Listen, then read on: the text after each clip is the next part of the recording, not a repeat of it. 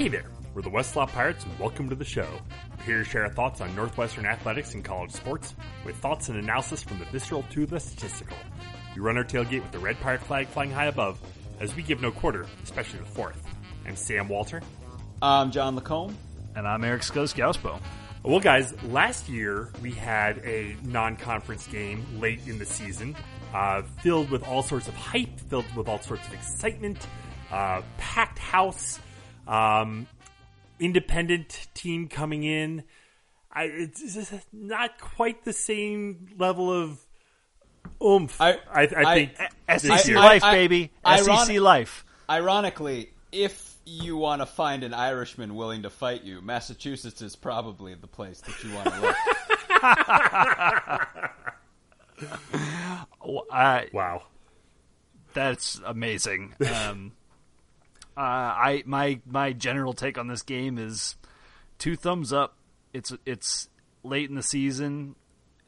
The Cats essentially have scheduled a bye week, and I'm not at all concerned. I think this is great. SEC life, baby. Live like they do down south. So let's Damn talk. straight. Let's talk UMass. I mean, this is not a good football team.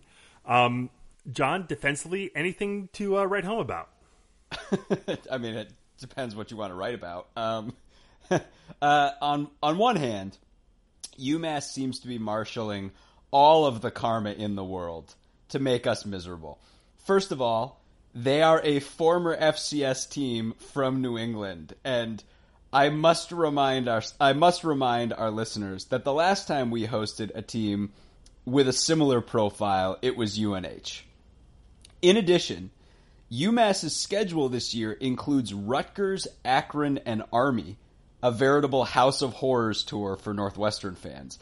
And I'm sure that when UMass scheduled Southern Illinois this year, they intended to schedule Illinois State and just somehow screwed up, but I digress. The point is, there's a lot of negative juju going on here. On the other hand, UMass's defense is as bad can get. And I mean that basically literally. This was the 4th worst scoring defense in the country, giving up 43 points per game. So technically, 3 teams, Louisville, Oregon State, and UConn, gave up more points per game last year than UMass did. Except, here's a partial list of the teams UMass played last year who contributed to that 43 points a game. Duquesne, Georgia Southern, FIU, Charlotte, Ohio University, Coastal Carolina, UConn, and Liberty. In other words, UMass might have had the worst defense in the nation last year. This year, UMass has a new head coach and a new defensive coordinator. However, in a trend that I would imagine Scuzz will probably continue in a second, this unit loses by far its best player in linebacker Brighton Barr. Consider this. This team gave up 275 yards per game on the ground with a single guy in Barr, making a ludicrous 147 tackles last year. He's gone now, and I would venture a guess that he was the only thing keeping this unit from giving up 3 bills a game on the ground last year. UMass returns a few pieces, namely linebacker Chinadu Ugbana and lineman Jake Bizko. They combined for 127 tackles, 12 tackles for loss, 5 sacks. But let's not overthink this. This is a team without FBS football players that is horrific against the run. And when you factor in the fact that we have a date with Minnesota's run defense the following week, which, again, is not exactly like a House of Horrors run defense, but it's something, expect to see plenty of running in this game. Yes, it will be a non-dynamic approach. We're all used to this. We talked about it with UNLV, except the difference is, this late in the season, we aren't going to be hiding much of the playbook from the Gophers and the Illini. So let's just hope we shake off all this bad karma UMass is bringing in, and we just throttle the Minutemen with a mix of inside and outside runs. If things go as they should here, again, this is not a team, this team is built for exactly the way we want to roll over them. They're really horrible against the run. We should win this game comfortably. We should run, hopefully, for well over 200 and hopefully up to 300 yards, and guys like John Moten and even Drake Anderson ought to be logging significant minutes in this one. Like I said, let's not overthink this. So Scuzz, offensively, I can't imagine there's anything kind of to top that. Well, there might be. All right. We'll start here. John, you referenced the head coaching change, and I think it's important to talk a little bit about Walt Bell, who is seen as a big up-and-comer and somebody that has an opportunity to make a little bit of a mark here at UMass. This is a guy who did some really good things despite horrific quarterback injuries at Maryland in 2016 and 2017, particularly in the running game. This is also the guy that led Florida State's offense last year to a 13th place finish in the ACC in offensive yards and points. Yeah, but they have trouble recruiting big athletes down there, Scuzz. I mean, truth be told, Bell is he's seen as a good coach. You know, there are other factors at play in Tallahassee last year. Let's leave that there. But you know, from an offensive perspective here, I'll just put it this way: were this game in September, you'd be hearing a very different perspective from me, because this would be a UMass team with nothing to lose, who would try to figure out some stuff and, you know, put a dent in Northwestern that would just be playing a turtle shell of a game. Even if it were in September, Northwestern should still win this game by 21 points. The fact that it's in November, boys, we're going to shut this team out. I just think that Northwestern approaches this game and where it sits in the schedule in a very healthy, constructive way. It's how we've approached every late season game forever. Now, there's another factor to this, and that's the UMass offense. Last year, they posted one of the absolute best offenses statistically in college football. Those numbers were inflated by the gauntlet of opponents that John listed earlier. It's a murderer's row. But still, they put up 27 points on Georgia last November. So this game is no gimme. That said, they lose everybody who contributed meaningfully last year. Both QBs, the top two running backs, 3 offensive linemen, and far and away their top receiver, Andy Isabella, who accounted for more than 50% of yards, catches, and touchdowns on the year, and happened to put up 220 yards and 2 TDs in that Georgia game. In total, he caught 102 balls, 1,600 yards. The next highest guy on the team had 28 catches for 419 yards. This is a precipitous drop-off in production returning. Quarterbacks Ross Comas and Andrew Ford, both gone. They were really good last year, mid-60s in completion percentage, 23 TDs between them, really strong QBRs. The top 4 receivers all averaged close to 15 or more yards per catch. Like, this offense was dynamic last year, and everyone is gone. So this season, you've got at QB, there's a battle between JUCO transfer Andrew Brito and senior Michael Curtis. Curtis had a tiny little bit of playing time last year. He was 26 of 40 for 412 yards and 4 TDs. Okay.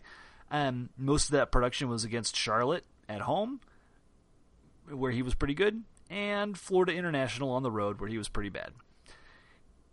60% completion, 1,000 yards, and a 9 yards per attempt clip was what Andrew Brito did as the backup as the backup QB at College of the Canyons. How that translates to FBS, like, who knows? Giant shrug emoji here for me right now, but I'm not particularly concerned. Neither one of these guys looks like a big threat on the ground.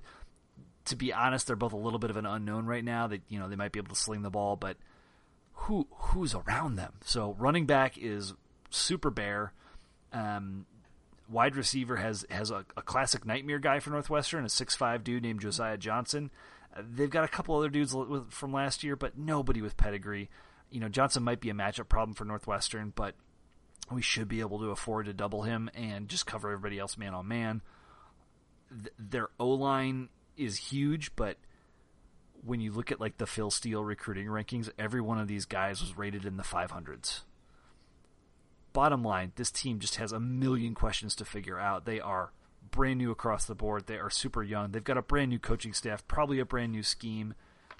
To be fair, like they've got some reasonable 3-star talent for like who they are in the college football pecking order, but I just don't buy that they have a chance to do much against Northwestern. They're going to struggle to run the ball. That's what they're going to start with this year. They don't have any established threat in the passing game, and I think they're going to be facing a new coaching staff that just simply brings a different mentality to games in November than games in September. Yeah, I mean, you got to think if this was, in the slot of the UNLV game, we might be singing a little bit of a different song.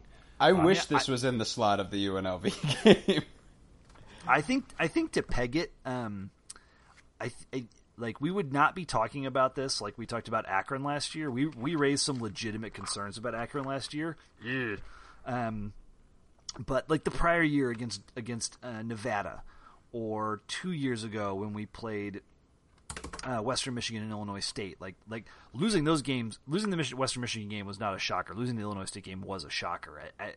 Like if we lost to this UMass team, it would be catastrophic. Maybe not on par with Illinois State, but on par with some of the worst non-conference losses that Northwestern has ever put up. There's just nothing here for us to fear. The key thing that I just keep coming back to is like the way to beat this team is to just run over the top of them, and that is something that we are we hate that approach 9 times out of 10.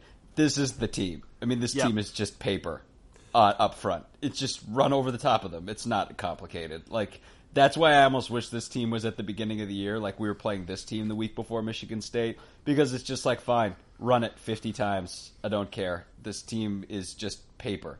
Like, you'll just run right through them. Like, this is a legitimately horrible team that, like Scuzz said, all their best pieces were offensive, and they're all gone. So, yeah, let's not overthink it. Let me just run through their schedule real quick. I mean, they opened the season at Rutgers, home for Southern Illinois, at... Wait. Oh, well, I'll wait. Okay, at Charlotte, Coastal Carolina at home, Akron at home, at FIU, at Louisiana Tech, bye week, home for UConn and Liberty, at Army, at Northwestern, and finish off the year at home against BYU. I'll say this for UMass, like, if you're an independent, there are 2 ways to go about it, and one of those ways is to be like, hey, let's take a tour of some nice stadiums, we'll take a couple of those paycheck games, and the other is just to bathe in creamy frosting. But which really isn't even for them. Like a team like Coastal Carolina, that will give UMass all that they can handle. Like, as long as you're scheduling the FCS teams, you ought to like look a little farther down the list than Coastal Carolina. But my favorite UMass stat is that they are 2-8 all time versus current Big Ten teams, with both wins coming against Rutgers. Yeah. They're going to beat Rutgers in the first week of the year. I mean, they're not, but, like, who knows? I don't know. I mean, if there's any team in the talent-wise, yeah, they're as close. But, I mean, realistically, this team, Scuzz mentioned some 3-star players, but this is FCS talent. I mean, they're a tweener team. They're a team that could be headed back to the FCS, really. Well, and look who they're playing us the week after. Army. And we've talked about like the week after Army, week after Navy, you're just beat up and bruised.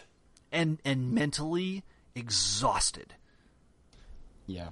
And everything you prepared for the week before, you are starting from scratch. Completely meaningless. That is absolutely an advantage. By the way, Army's really good this year. They might score 75 points. I mean, they won't because they just possess the ball for so long. But like, they're going to absolutely steamroll this Minuteman team. These guys are going to be bruised and broken coming back after that week. Well, I don't want to spend too much more time on them. So unless there's anything else we need to discuss, I think we should just go ahead and leave it there. Let me ask this question. Like, okay. as season ticket holders. Okay, sure. I was just thinking about this as we were recording, but go ahead. Like, how do you feel about this? Like, this is, November 16th. I wouldn't call it like the heart of the college football season. It's certainly, it's a game that is, no matter who the opponent, it's going to be cold. It's going to be probably a little bit miserable. Let's just be honest, from that perspective. But like, does this bother you that Northwestern scheduled this game in this slot for the year? I mean, not really. I mean, obviously you'd like to get the non-cons out of the way early, but with the way that Big Ten has changed their schedule around, this was where the hole in the schedule was. So, we didn't have a Big Ten game here, so could we have scheduled a bye and, had another game somewhere else? Sure. But, just kind of thinking about, mid-November and, if there was a week that I was going to not go to a game, this would be it. I mean, going to games is amazing. It's so much fun. But like, if the weather's bad, if it's kind of gnarly, this is one of those you just kind of like, it's comfy on the couch. It's not 15 degrees and sleeting. Yeah, it's the same kind of thing. If I can marshal my daughter into going to this game, it's kind of when you show up and think, hey, she can probably run around a lot, and when she's time to go, that's perfectly fine. So it feels like one of those kind of games. I will say, though, that even Notre Dame last year, for all the pomp and circumstance, felt like a needed breather in the middle of that white-knuckle conference season that we were in the middle of. And I'm not going to exactly hate the chance to kind of catch our breath, especially if things are getting really tight and dicey toward the end of the season. Well, and that's why I framed it as season ticket holders. And I guess as season ticket holders with kids is a different construct than with young kids. With young kids is a different construct. Because like as a fan, just like as a fan that just wants Northwestern to do well, I couldn't be happier about the placement of this game in especially given what's going to be a tough Minnesota opponent the following week, right? And you're totally right, John. Like you don't think about Notre Dame as a spot where the team would have let down, but it just allowed them to focus on something different. And certainly there was pressure to perform against such a highly rated opponent, but to be able to step away from the division race in that moment, I think was probably refreshing mentally for everyone, and probably felt like a little bit of a break. Yeah, I remember going into that game just thinking like, we have nothing to lose here. I mean, sure, we're expected to lose the game. If we win, that's phenomenal. If we lose, it's not a big deal because it's not a conference game. Right. Yeah. So I know there are season. I know. Well, I've seen a lot of people on Twitter bitching about this, like, what's like, why'd we do that? What are we doing? Yada yada. And I guess the alternative, like, I was just trying to flip through some schedules. We could have played Toledo in week 2 on September 7th. Really glad we didn't do that. Yeah. By the way, like, can we avoid the MAC for a few years? Like, thank you very much. You could have. Ironically, Notre Dame's off on September 7th as well, but I just like. For fans that are frustrated by this or questioning why, like, go back and think about how you felt going into that Notre Dame game vis-a-vis not the Notre Dame opponent, but the break from the conference grind and what that must have felt like for the players. And I think net, like, this is a good problem to have. And if you're going to sacrifice a game to a team like UMass, I would rather it be on November 16th than September 7th. That's for sure. Can we just once, plow a hapless team and then just forget about it the week after? Like, let's just try that and see how it is. Eastern Illinois in 2015 style, please. Yeah, let's, like, if what everyone is saying is true, fine. If a tree falls in the forest, that whole deal. Like, people, like, you go see it, we'll see it in person, we'll see it on TV. Let's just, like, beat them 50-0, and then, like, we'll just all forget about it the next day. Great. Let's just try that, and we'll see how we feel about it, and then we can make a determination. Let's get Drake Anderson 3 bills for old time's sake. Right? Yeah, Yeah, exactly. there you go. Let's put DA in the audience. We'll get Drake 25, 30 carries exactly. Give him a couple 100 yards, and we'll all be happy. Oh, well, let's go ahead and leave it there for tonight. Head to our website, westlottpirates.com, where you can leave comments and questions. Find us on Facebook, Twitter, and Instagram at Westlot Pirates. And you can always email the show, westlotpirates@gmail.com. Tune in next time as we give our visceral and statistical views on Northwestern athletics, and look for us in the West Lot O'Brien Field flying the red pirate flag, because we give no quarter, especially the fourth. John Lacombe and Eric Scasbo, I'm Sam Walter. Thanks so much for listening. We'll see you next time.